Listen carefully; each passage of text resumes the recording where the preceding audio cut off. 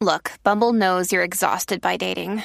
All the must not take yourself too seriously and 6'1" since that matters. And what do I even say other than, hey? Well, that's why they're introducing an all-new Bumble with exciting features to make compatibility easier, starting the chat better, and dating safer. They've changed, so you don't have to. Download the new Bumble now. What's really interesting when we talk about saying the hard no, right? People say that to me all the time. You must feel so fulfilled that you've had this amazing effect on our community. And I do, but it doesn't diminish the loss of the other dream and the other culture that also doesn't value caregiving and community building.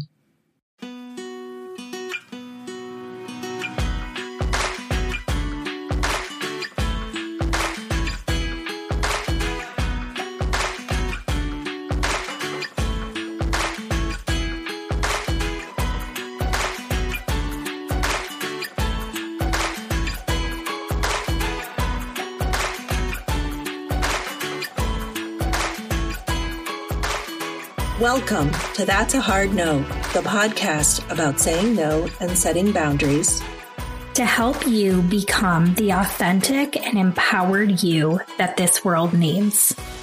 I'm Heather Drago. And I'm Sarah Saunders. For those of you returning, thanks for sticking with us. We appreciate you and we're glad you're finding our content helpful. For those of you who are new, welcome and thanks for joining us. We're excited to have you here. Feel free to jump in with this episode, but be sure to go back and listen to our first episode to learn why we're here. A quick reminder, while Sarah is a licensed professional clinical counselor, this podcast is in no way a replacement for one-on-one therapy with a mental health professional. If you are struggling with mental health issues, we welcome you on this journey, but also invite you to seek out professional help. Go to this episode's page on our website and click the link to find a therapist near you. With that said, let's get started. I'm so happy to introduce today's guest. We're talking with Sarah Rintamaki, founder and executive director of Connecting for Kids, a nonprofit organization here in Northeast Ohio that provides education and support to families with concerns about their children. Regardless of title, Sarah is a community builder. You'll hear me say during the interview that she's woven herself into the fabric of the community where we both live. It's true. She's one of those people that brings an infectious joy to whatever she does. She's also super insightful. In fact, when we first invited her on the podcast, we suggested a different topic, but she had a much better idea, and I'm so glad she did. It's an important conversation that needs to happen, not only here, but in our individual lives and in our society as a whole. During our conversation, we talk about the societal expectations and pressures that we all face as parents or caretakers, how we're forced to either lean in or drop out, and how we need to start challenging the limited options afforded in the workplace in order to facilitate change. It's a thoughtful, engaging, and fun interview, just like every conversation I've ever had with her. Okay, so without further ado, the incomparable Sarah Rintamaki. Sarah Rintamaki, we have been looking so forward to this conversation. Welcome. Thank you, Heather. Thank you, Sarah. Hi, Sarah. So, Sarah, for those who aren't already familiar with you, tell us a little about yourself. So I am a white suburban mom right outside of Cleveland. I've got two boys. They are 17 and 15, which is just amazing to me. I was talking to somebody how it just feels like, I feel like yesterday they were babies in my arms. And now we're talking about college. I know the feeling. It's just, what a ride. And, I'm just very invested. I'm not from Cleveland originally. I grew up all over the United States. And this is important because I've never really had a hometown. And so when my husband and I bought this house 19 years ago here in Westlake, Ohio, I put down roots, and it was super important to me to be involved in the community and have a hometown. And then what happened was I was working at the time, and, we had all these dreams of where we thought our life was going to go. And God had another plan.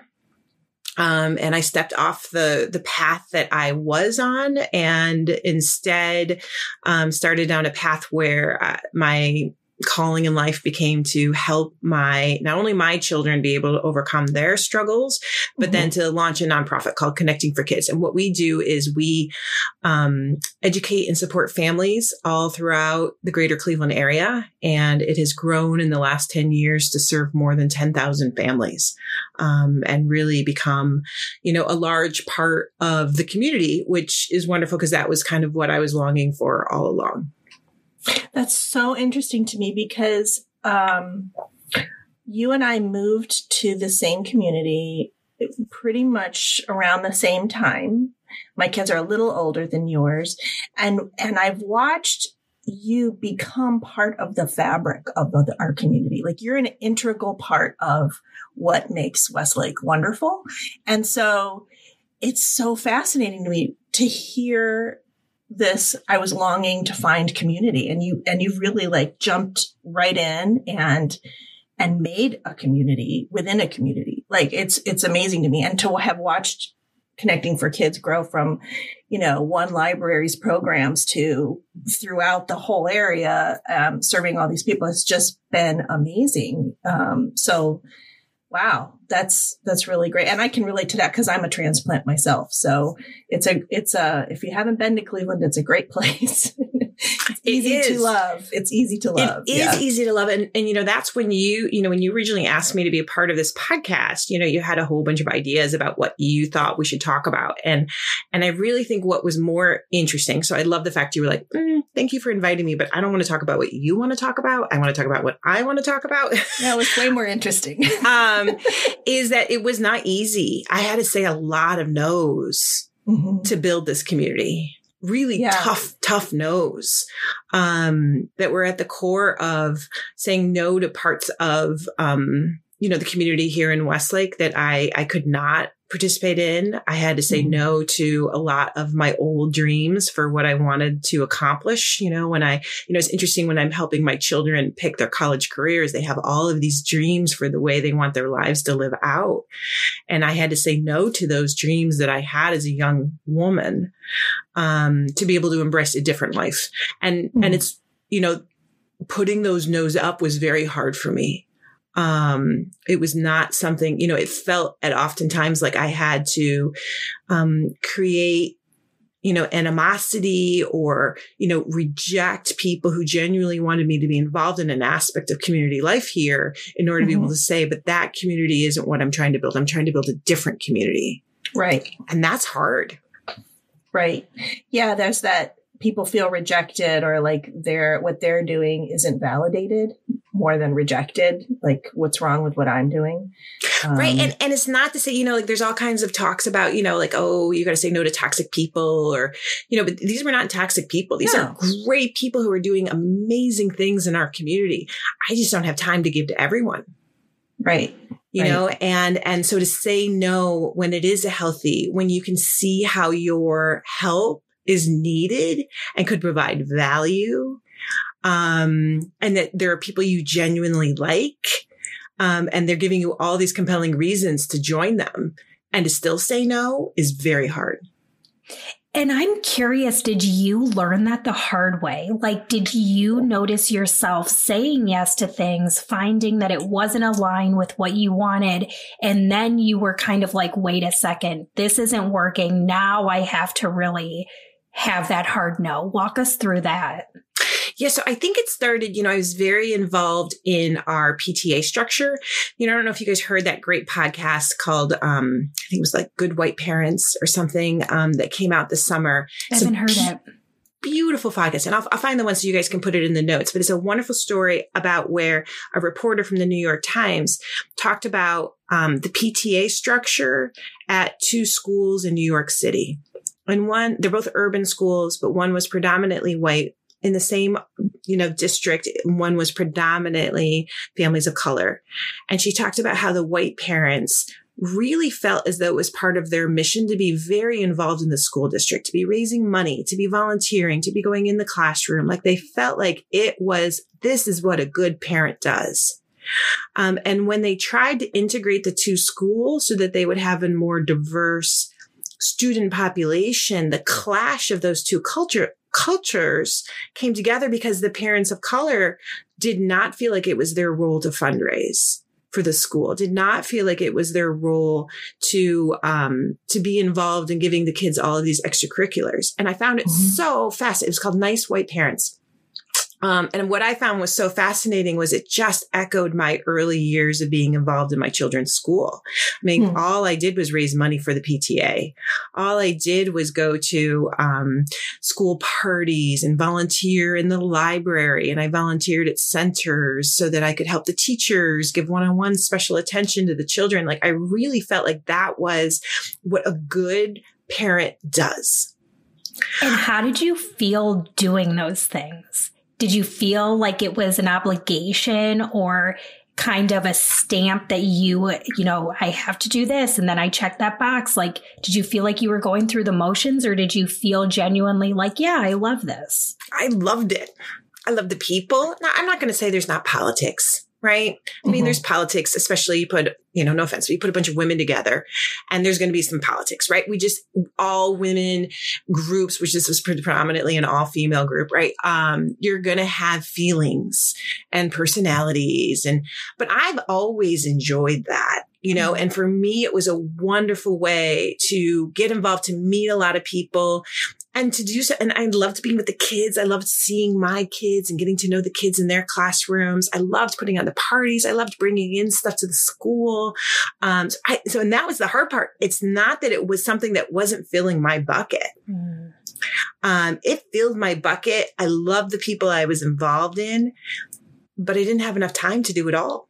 You had another bucket. I had another bucket, right? And I had another community of parents and parents of children who were struggling. So both my boys were born with a rare genetic condition called Fragile X. And what that meant is that they had 55 chromosome errors on their X chromosome. And so if you were to look at their X chromosome underneath a microscope, there would be a part that would look like it was very thin. And so the portions of their brains when they were developing that took the information from that portion of the X chromosome didn't develop at birth. And so they had social emotional delays, speech delays, all kinds of sensory issues, lots of anxiety. In many ways, it's similar to autism, but not autism. So they needed a lot of intervention in their early years.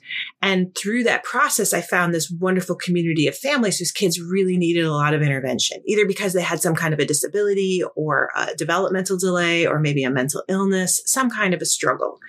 And as I started to build up that community and take that, I just didn't have enough time for the PTAs, for the sports leagues, because it's not just the PTA. In Westlake, everything, whether it's the soccer club or everything has a heavy parent involvement. The art club, the music club. It is like everything you're involved in has music boosters, the athletic boosters, right? Right. And I have to say, I think it's important to recognize that participating in those things or not participating in those things does not define you as a mom. And I just know a lot of the women right now that I'm working with, the pandemic, although it's made things exponentially harder, it's also taken some pressure off of moms to do all of those things, do all of those volunteering things. They're kind of like, there's like a weight off my shoulder that I don't have to show up in that way that I felt societally I needed to. And so it still has kind of given them evidence that I'm still a good mom, even if I'm not volunteering in the classroom. So I think that's also a good message to recognize and for moms to hear. Yeah, but I think it's the broader one. What I love is that you're right. There's that self-affirming part. Like, I know I'm a good mom, and it does not matter whether or not I spent my time in the concession booth, during the sports games. Right. But our society, I think that's the broader topic we need to be talking about. Our mom culture does not give other women that space. Right. Because we've defined, I cannot tell you, one of my children in high school is involved in 3 sports, 2 musics, and a science club.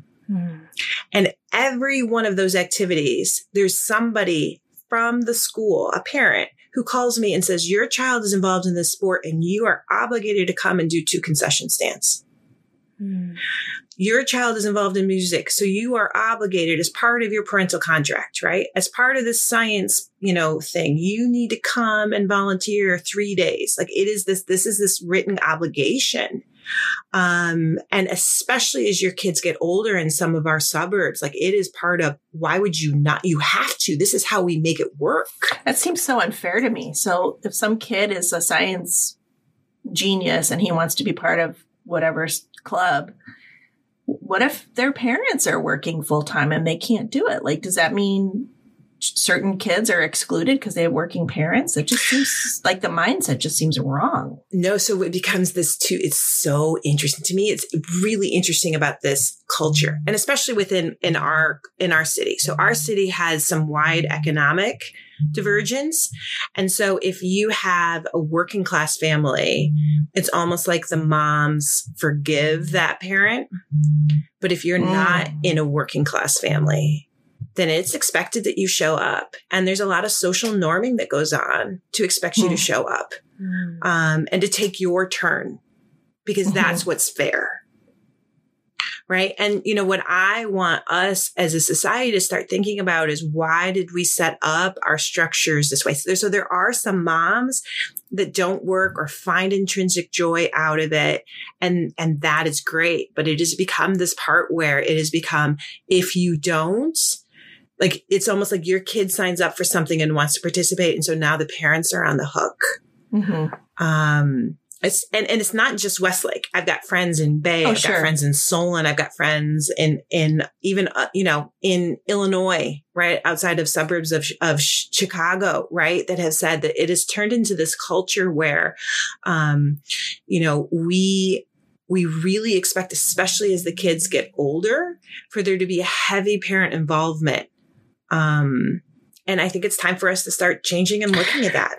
I just think about the way we grew up, and like, I was in band and marching band and all kinds of things, and my mom wasn't there. Like, we're not letting our kids fly and learn how to socialize with each other. There's always mom or dad hovering around. That just seems unhealthy to me. I'm sorry, Sarah, you were going to jump in with something. Well, I'm curious, Sarah, what would you like to see? I think you're right, Heather. Like, for me, I feel like the thread is that we need to go back and ask ourselves, every single thing that the parents are doing, could you have a child do it instead? Empowering or let it go. Them. So, like they say that they can't let the high school students be in the concession stand without an adult. Why?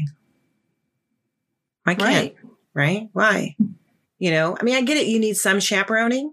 And I feel like a chaperoning role is fine if you're going, to another high school.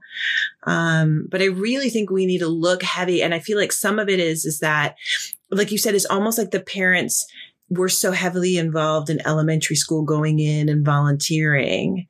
And then they created these roles to still stay involved rather than taking more of a back seat. And I think we need to go back and really look at, that's why I like that Nice White Parents podcast, because I feel like it really sort of says, wait a second, why did we come up with this culture where we feel like we need to fundraise $20,000 for the high school every year? Do we really need that?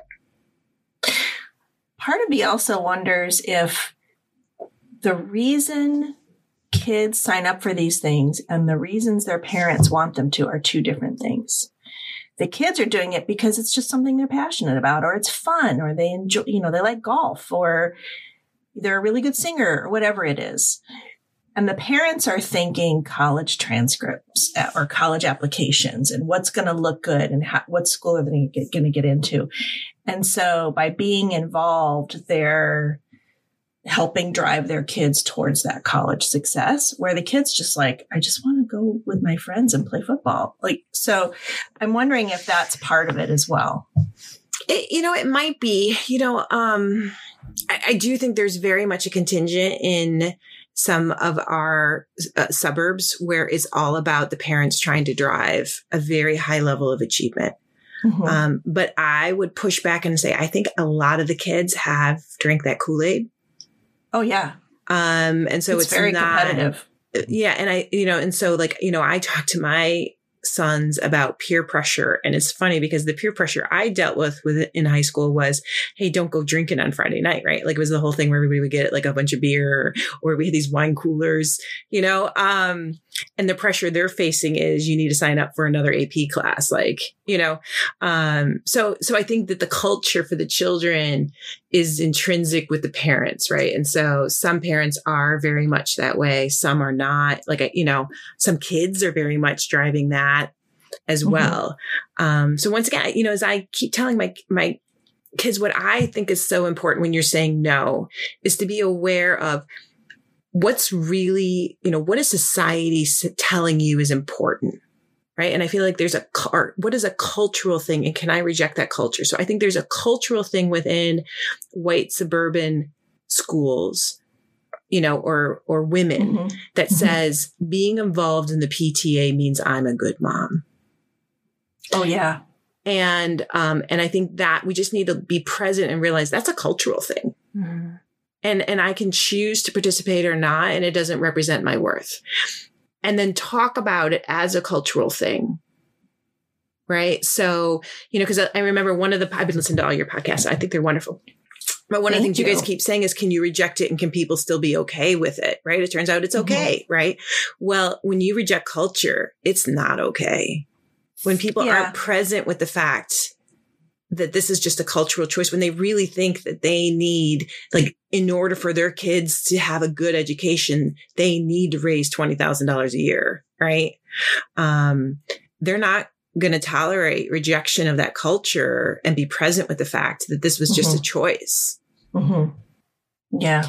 I love that you're having these conversations at home with your kids. And I think that that's something I'm just so passionate about, is working with family systems, because whether we're conditioned a certain way, whether it's through that modeled behavior that then these kids have these high expectations because they've seen their parents, or if a parent is, unfortunately kind of doing some of that inner child work and placing that on their child without recognizing it, what is happening is there is just such an increase in anxiety in the world today, and especially young age kids at a very early age. And a lot of that does have to do with them trying to figure out, is this expected of me versus what do I really want? And going back to this idea of empowering children and helping them do things independently. I mean, when you think of executive functioning skills, like, we want kids to develop these, and no better place to do it than in the home, in the school setting. And so I just think as parents, it's our responsibility, it's our job to help to teach kids these things and not just do it and then tell them what to do, but to, encourage them. One of the prompts I always give families when around the dinner table is, I was like, I want you to ask your kid, what did you fail at today?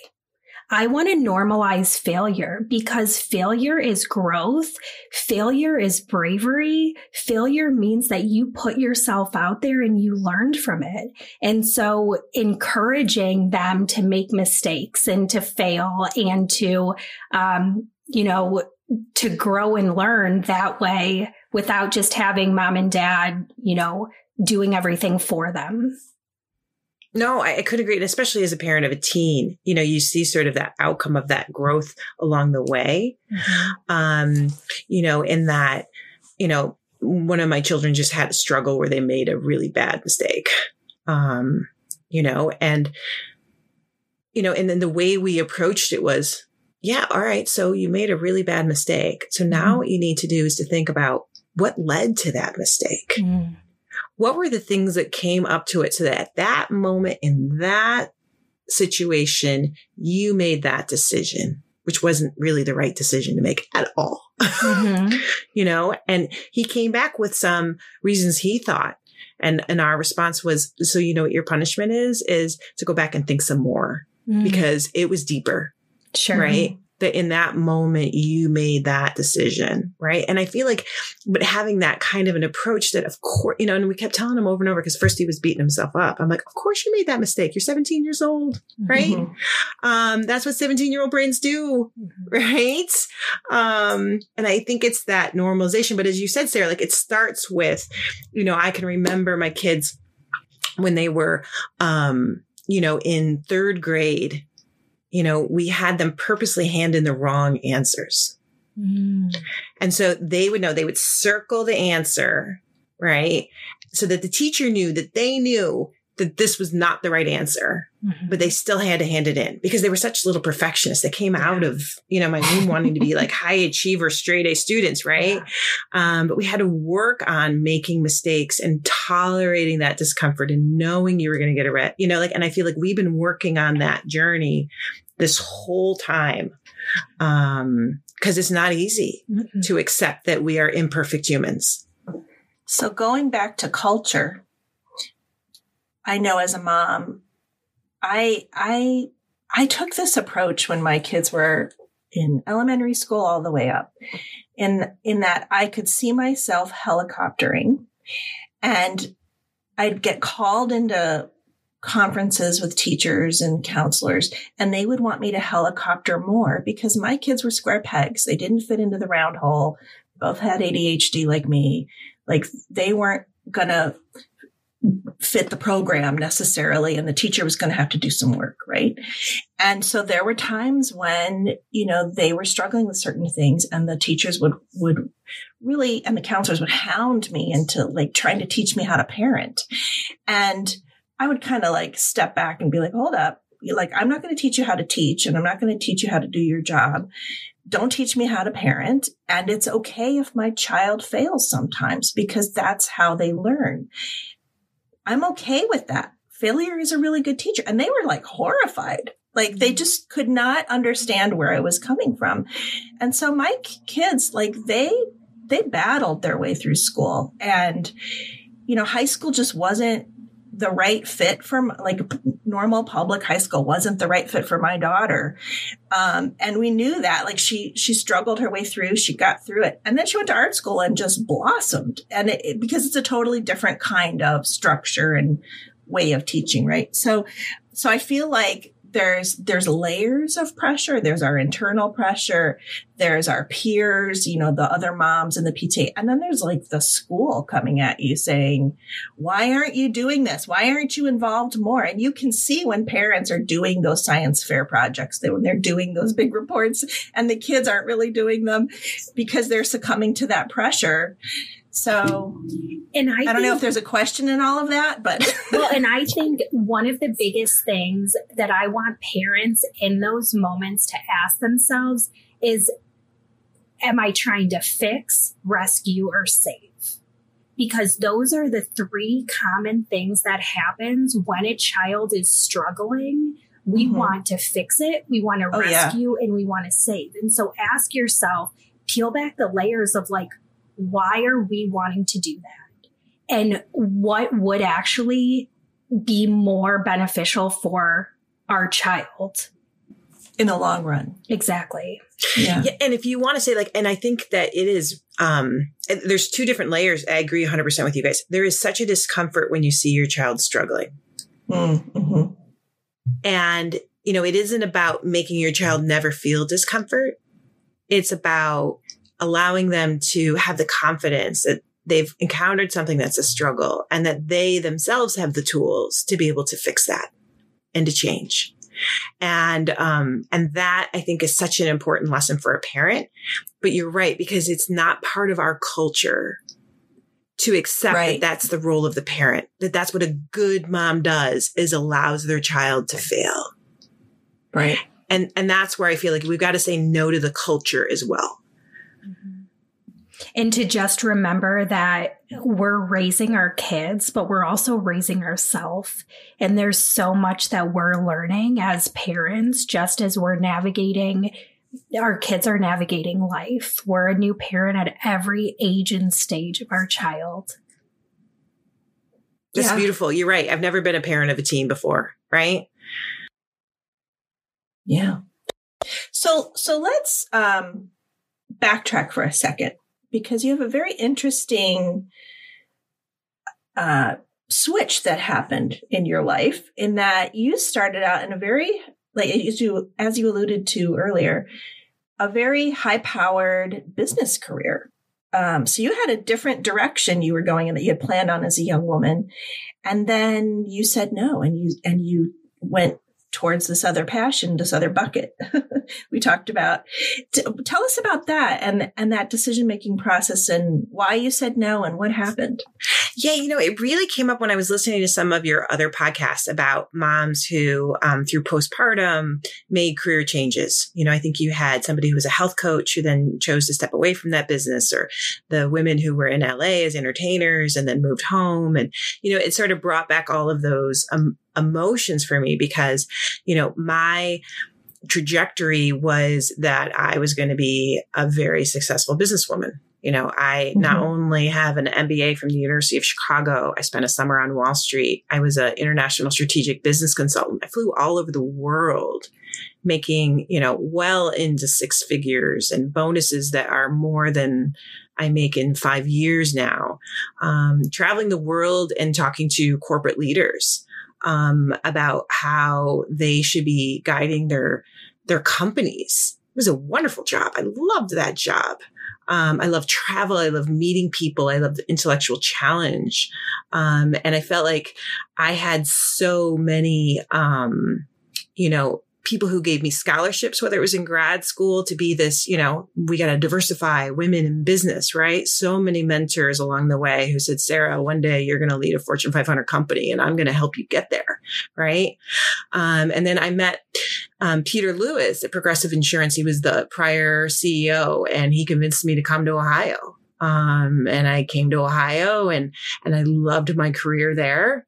And, Sheryl Sandberg has a great book where she calls it Lean In, and Sheryl Sandberg's path and my path were very similar in that she was also a strategic business consultant. She worked for McKinsey and I worked for Boston Consulting Group. It was like the two competing companies. And so, reading her book really resonated with me because she leaned in and I stepped out. And so when my boys were really struggling, I took a leave of absence to try to figure out what was going on. And that was when I, briefly taught at Tri-C. I knew I could never be a 100% stay-at-home mom. So I briefly just took a small job teaching economics at night. But it was a completely different shot. I mean, I was working 60 to 70 hours a week, traveling all the time. There just was no way and then my husband was also working 60 to 70 hours a week, traveling all the time. And, we had our whole plan figured out about how we were going to manage and balance both of our careers. He's a wonderful equal partner. But when we found out that our boys needed each about 40 hours of intervention a week, I just couldn't manage it. I just needed to take a break. And so I stepped out for what I thought was a temporary period, to get them set up and settled. And then I was going to hop back in. And even when I launched my nonprofit, it was never my intention 10 years later to still be a nonprofit leader. I had a whole model where I was going to launch the nonprofit, and then hire somebody to run it. And I was going to go back to my real life. Would you be willing to just let us get a tiny little taste of what was the narrative going on in your mind during that time to recognize this internal conflict of what was happening in your mind of this was the plan that I had, and then noticing wait a second, this plan does not align with what's going on in my family?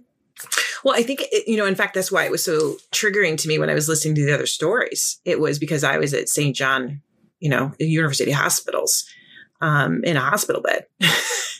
And, I had such a bad case of pneumonia.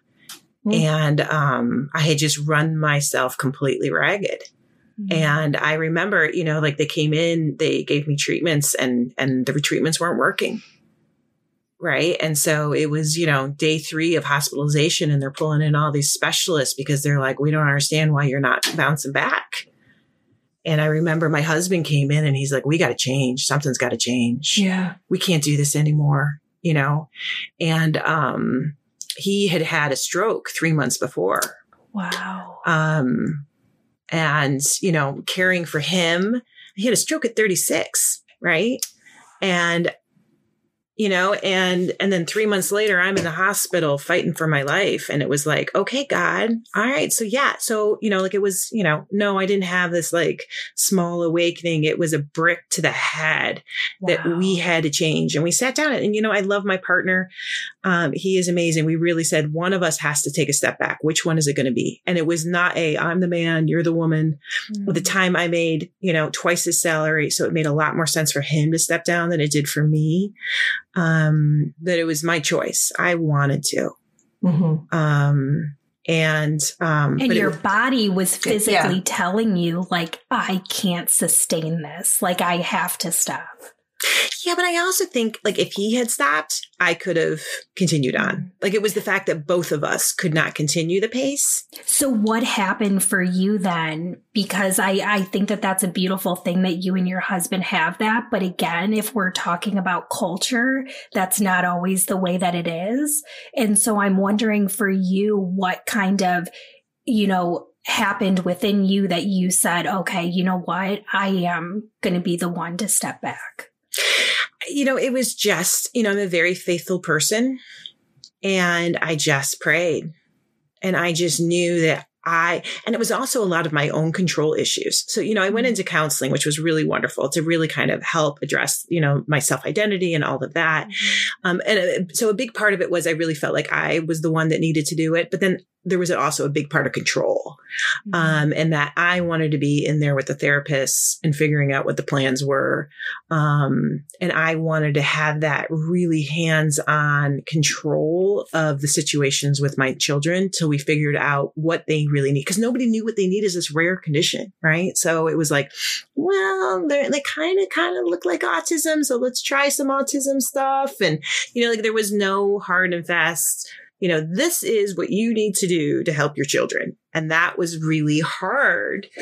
And so we ended up pulling on specialists all throughout the country. We're flying out to Washington, San Diego, we're really trying to do a lot of research on our own to figure out how to best help them. And I needed that control at that point in my life. I'm getting goosebumps and I'm actually tearing up, Sarah, because if you had not felt that calling to pursue that route, you would not have been able to reach as many people as you have with the nonprofit and being able to relate to so many people because of what you've gone through. Yeah. And so it is. And, but what's really interesting when we talk about saying the hard no, right? People say that to me all the time. You must feel so fulfilled that you've had this amazing effect on our community.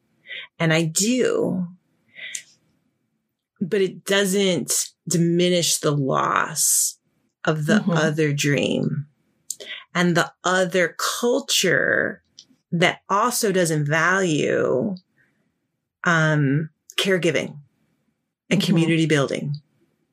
And so there is still a very, we've slowly moved away from those circles, but the big part of my social life and my circles was a community that values achievement, wealth, and accomplishments defined as corporate accomplishments, and none of those, right? You know, like, so I think there's a big part of our culture, as I said, that really values the nun who's poor, who gives back, right? I'm Catholic, right? So but we have this idolized sense, especially of women, to be this unpaid, selfless giver. Right. And I rejected that from a very early age. And yet I've ended up in this role of being a lower paid. I still get paid, but not where I would be, right? Giver. And so reconciling those two cultures has been a lifelong challenge for me. And where I think it's given me more insight at 50 versus when I first made that change is that now I see it really is about the culture and the society and what they're saying is important. And so it wasn't, I focused so much on the early parts about it being my own, what's my self-identity and what's defining it. And now I want us to start having the broader conversation about the culture and how are we talking about what the messages we're sending to our children about what's important. It's interesting to me. I'm hearing about you navigating your way through two different worlds.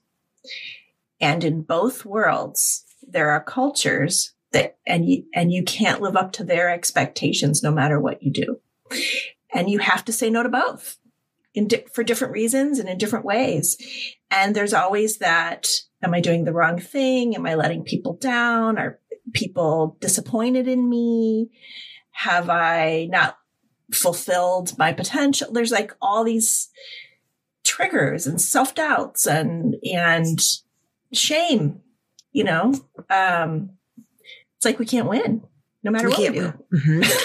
And especially I've got teens, so I've got all kinds of teens that I'm helping to mentor as they pick their career choices, right? And there's such a push for women in particular to go into mathematics and STEM fields and right. And we want you to be these engineers and these corporate executives and these politicians and have all this achievement.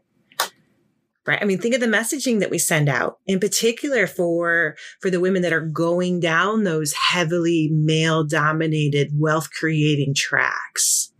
Right.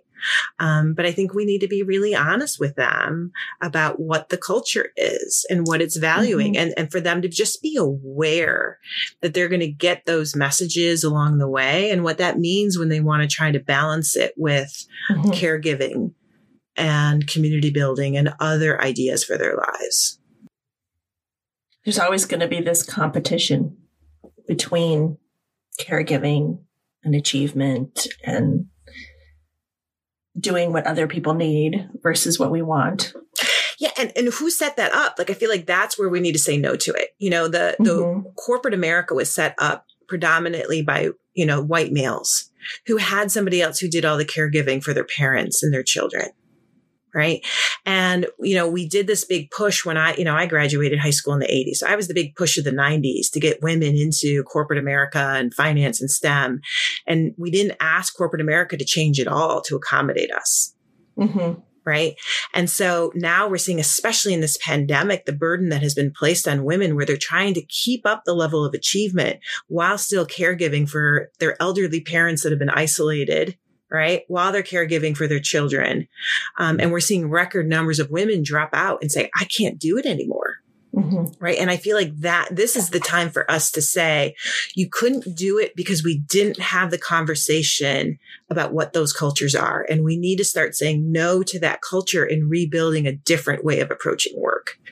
And that right there is like the money, is the conversation piece. Is that no shift is going to happen if we keep continuing having the same conversations. We have to shift the dialogue. We have to stop and we have to sit and we have to communicate in our homes, in our households, and start to create the narrative of what we want, what our kids want, not what society wants, because you're right. And Heather, you brought up a great point. Like, Sarah, you were dealing with two different worlds and it was this lose-lose, and how debilitating. Yes, we're talking about failure being good, but how suffocating and debilitating if we just feel like no matter how we show up, we're just losing. And so to really be able to take a step back and say, wait a second, like that's their rules. Right. I want to make my own rules. And what does that look like? Let's talk about it. Mm-hmm. And I say no to their rules and their definition. Right. That's the power, right? And I feel like that's where, just listening to your stories there have been such themes throughohout them, and you just think about the echoes of every woman who, isn't on your show, but went through that same theme, right? Mm-hmm. And the choices we had was lean in or jump out, right? And I say that now with this pandemic, it's our time to say no to the whole culture and say, no, we need a new way where women can be caregivers, can be community builders, and achievers. Mm-hmm. Right. It's that multifaceted approach. And I think, systemically and generationally, it's important to also acknowledge and be okay with saying no to certain people in our lives if it's not serving us, and saying no to, although we were raised this way, this might be an expectation that we have, but we don't have to follow that. And it doesn't mean that we're being disobedient or disrespectful. We have one life. We have one life on earth to live. And so we have to live that. And Heather, I know your word is alignment for 2021. Like we have to live in alignment of what we want, not what other people want for us. And I hear what you're saying, but I feel like the broader question is the choices that are available. Because what I feel like for women is their choices are, I step out and there's not as much economic reward for me now. Right. And so there's very real economic repercussions that happen because of that. Well, there's always sacrifice one way or the other. Mm-hmm. And that I feel like that's what we have to say the hard no to. There's no reason you can't have a functional career where you can support yourself, and still be a caregiver and still be a community builder.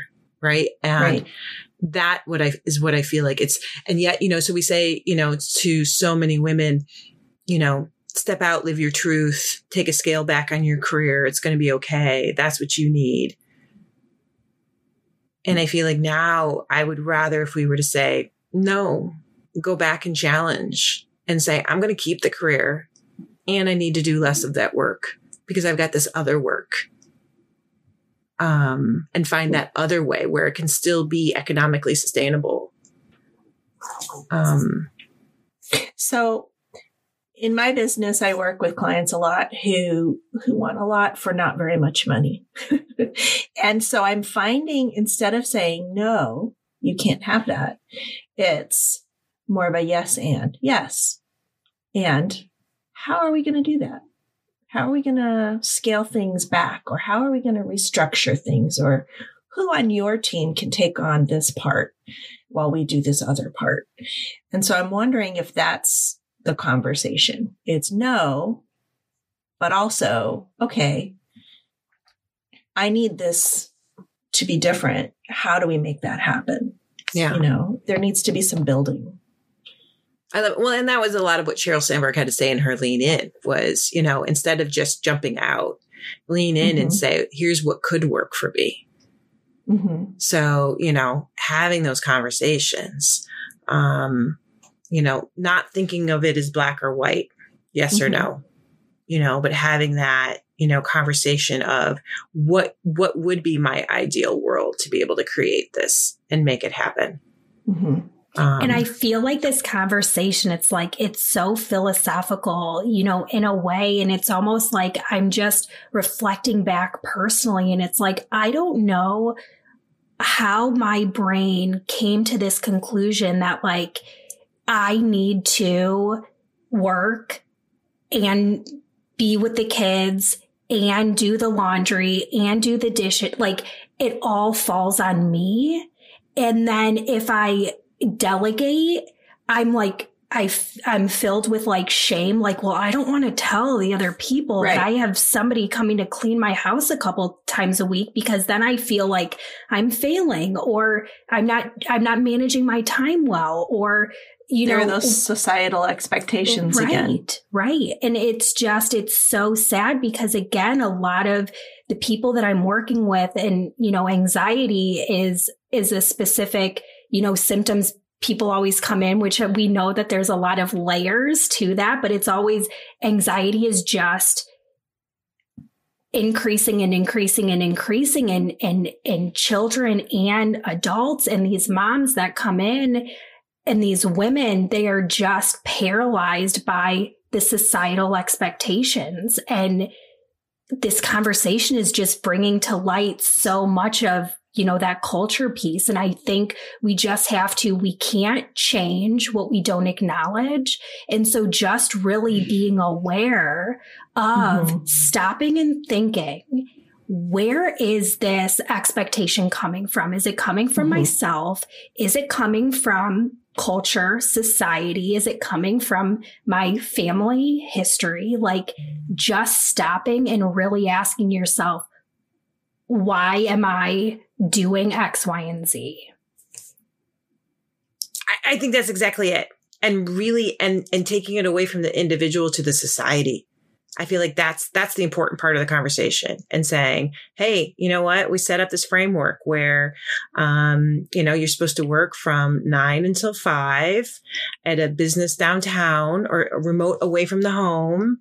Right. And you get a paycheck, and, and that is what work is. And then you come home, and, you need to serve a home cooked meal, and you need to have a clean house that at any moment somebody could pop in and say like, oh, look how clean and organized this place is.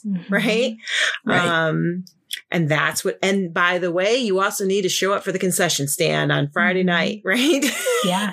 And I know that this is probably going to sound silly, but just this week, like, I had a client that canceled. And so it allowed my day to start like an hour later than what it normally does.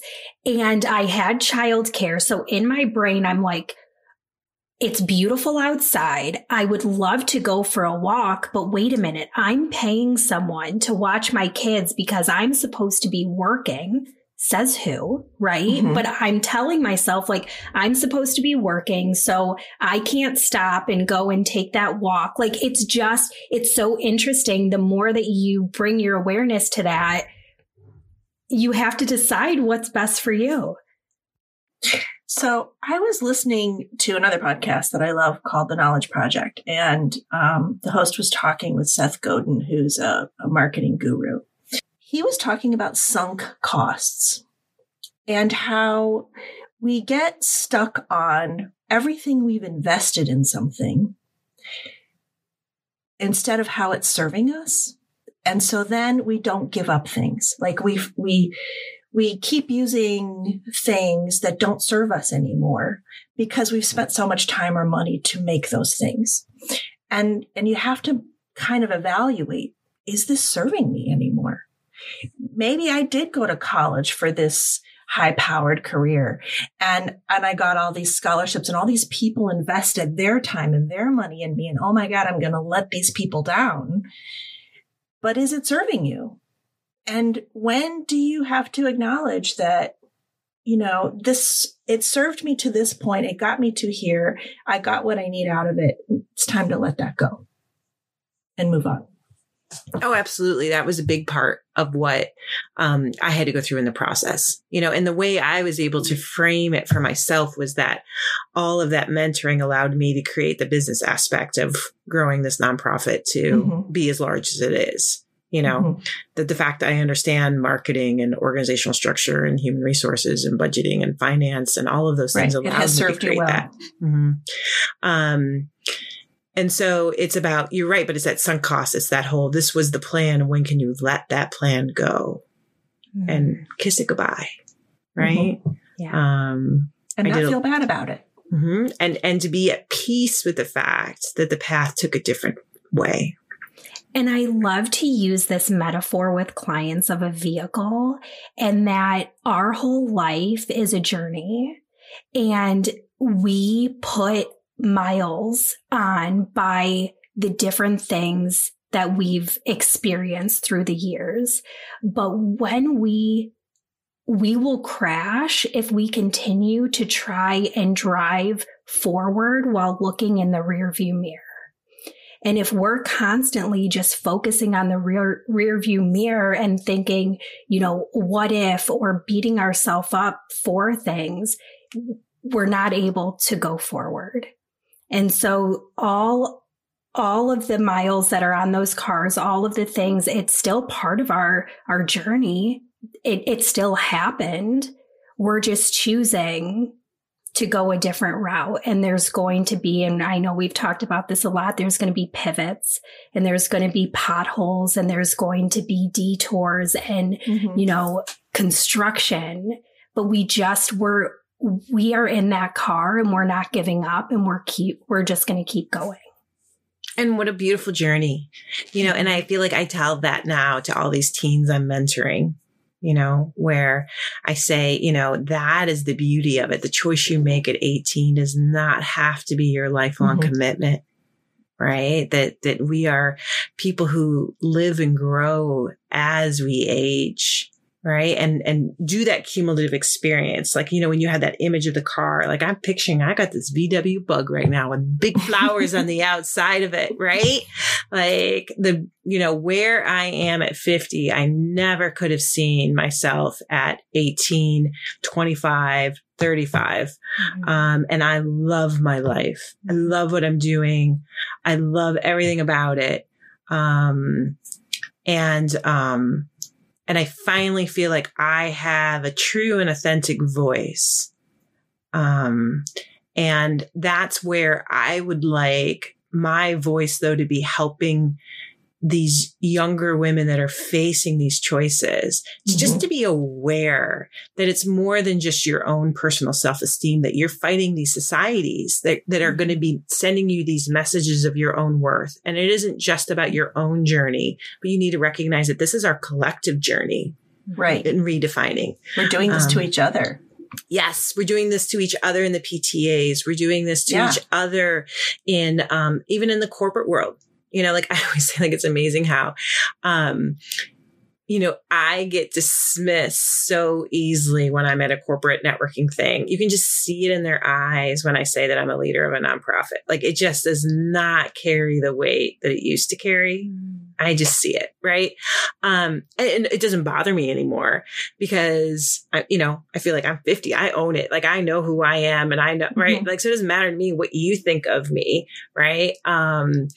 And so I feel like but to be aware that you're going to be dismissed if you choose a different path is part, I think, of then you not caring about the dismiss. Right. So when you reject that corporate culture, to know that the people who stayed in that corporate culture are going to dismiss you makes it less about you and more about them. Right. You know, and I feel like if we can start educating and talking to all, especially our young women, and saying, this is not going to be an easy journey. So be aware of the different pressures you're facing and then hold true to your own vision, your own vehicle. Where's your car going? And I think it's, I'm sorry. Go on, Heather. I was going to say, to circle back what you were saying about your kids, teaching them to be okay with that period of time they're uncomfortable. Just know you're going to be uncomfortable, and make sure that's part of your decision-making process, that you can handle it and you're willing to stick with your plan. I'm sorry, Sarah, go ahead. No, I was just going to say, I think another thing that's really helpful as far as that journey language is that there is no true finish line. And I think when we can acknowledge that and continue to reiterate that, it takes that pressure off, because at least from my experience, friends I've talked to, clients I've worked with, like they think, okay, it's this like destination, like fallacy that they have that like, okay, things will be better when. And I just think if we can acknowledge like it is a stinking journey and like pack the good snacks and like get the good music, like enjoy it. I think it adds just so much more of less pressure, more flexibility and perspective taking. And it's also that saying, and I don't know who said it, but like, instead of the whole comparison, you don't want to, the grass isn't greener on the other side, like water the grass you're in. Mm-hmm. Yeah. And especially, you know, for this kids trying to go to college, like I can't tell you how many teens I say, you think the end goal is getting that acceptance letter into college. Mm-hmm. But the minute you're there, you're going to start thinking about either what job am I getting out of college or what grad school am I going to? Mm-hmm. And then let's say you go to the grad school. Once you're at the grad school, it's what job did I get out of grad school? And then once you're out of the grad school and into the job, you're like, okay, and what promotion am I getting? Mm-hmm. Right. You and so make the 6 figures, then you're like, can I make more? Like, there's always and that's something where new. The anxiety, it's focusing on the past, dwelling in the past, trying to predict the future. And we need to be grounded in the present and turn up the volume and eat that good food and enjoy that journey that you're in now. The rest will figure itself out, because then if we try and figure it out, and goal setting is so important. I'm not here to say like, don't strive for certain things, but like if we're already having tunnel vision on what we think that final destination is, that's when the perspective of we feel like we're doing something wrong because we decided to go a different way. Absolutely. I feel like, you know, that should be like a t-shirt every 15-year-old child should get, right? Like, let's just come up with t-shirts. I love it. And be like, bring on the merch. Right? This is a hard no, right? Yeah, this is a hard no to rejecting that there is only one path, right? Let's and just be there present in the moment and say, you know, I'm going to set my goals, but then I'm going to enjoy the fact that that path may not turn out where I want it to be. And that actually could be beautiful. Mm-hmm. I love using the alphabet. Kids that I work with, and I do this with adults, there's 26 letters in the alphabet. If plan A doesn't work, there's B. If B doesn't work, there's C. If C doesn't work, we've got a whole lot of other letters that we can go with. Yeah. Oh, I love that. So, Sarah, we always ask our guests for a golden nugget of advice. Basically, wrap up the big takeaway for our listeners. So, what would your golden nugget of advice be? My advice would be that if you are questioning your own worth, if you're facing self-doubt about your abilities, that before you look inward, that you ask yourself if it's society's expectations. And if it's society expecting something that is unrealistic, then you need to say a hard no to that. And that deserves to be on a t-shirt. Absolutely. Absolutely. All right, let's merch get the coming soon. I feel like you just summed up like all of like my issues in one little statement, because now I'm like, okay, you know what? I'm going to like give myself grace. I'm not going to beat myself up. I'm going to like see what are these expectations? And I think we all need to just stop. And if nothing else, we just bring our awareness to that. Yeah. No, that's why I wanted to be on your podcast. I did. I feel like that is the piece that we're not talking enough of. It's not just our individual journeys. We have a collective journey here together. Mm-hmm. And the more we're aware of that collective journey and start saying no to it, we'll all be better off. Well, that is a mic drop moment if I ever heard one. Thank you so much, Sarah Rintamaki. This has been a joyful conversation. And we both looked forward to it so much. And, you know, I should also mention before we say, you know, you're the reason Sarah Saunders and I know each other. It was your nonprofit for whom I put up my services, and then Sarah bid on me. So you brought us together. If I can reframe that. It's because you, Heather, generously donated your services. Oh, thank you. So thank you, Heather, for that. And then you, Sarah, you generously donated the funds for those services to help fund our program. So it was both out of the generosity of both of you that made that connection. So thank you. Well, it's a great organization. If you, if you're a mom or dad out there with kids,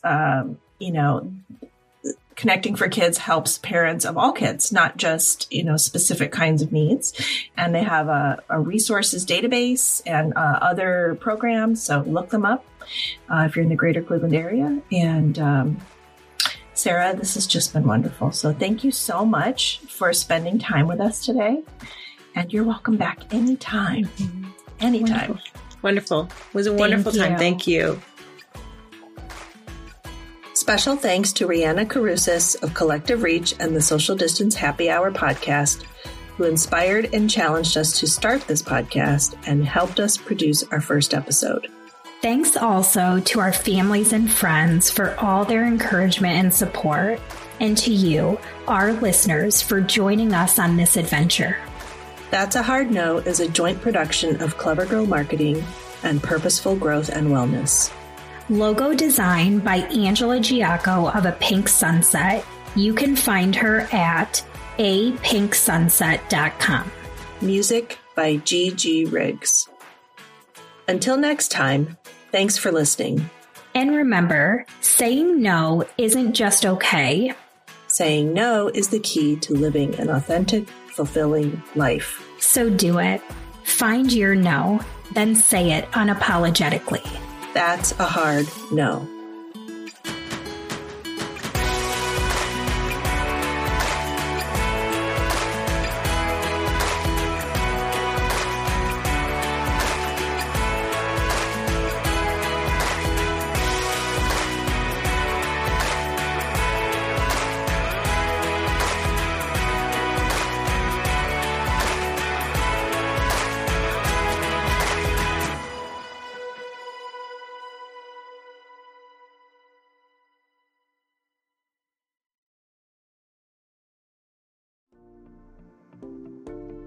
Welcome to the Bravery Academy. My name is Emma Ferris and I'm your host. This podcast is crafted to share the stories of courageous individuals who have overcome adversity and found the courage to live their best lives. We'll explore the science of well-being, courage and connection, and interview top thought leaders, game changers, and survivors. And it's from these stories that we learn what resilience is, how to heal, how to recover, and how to be brave.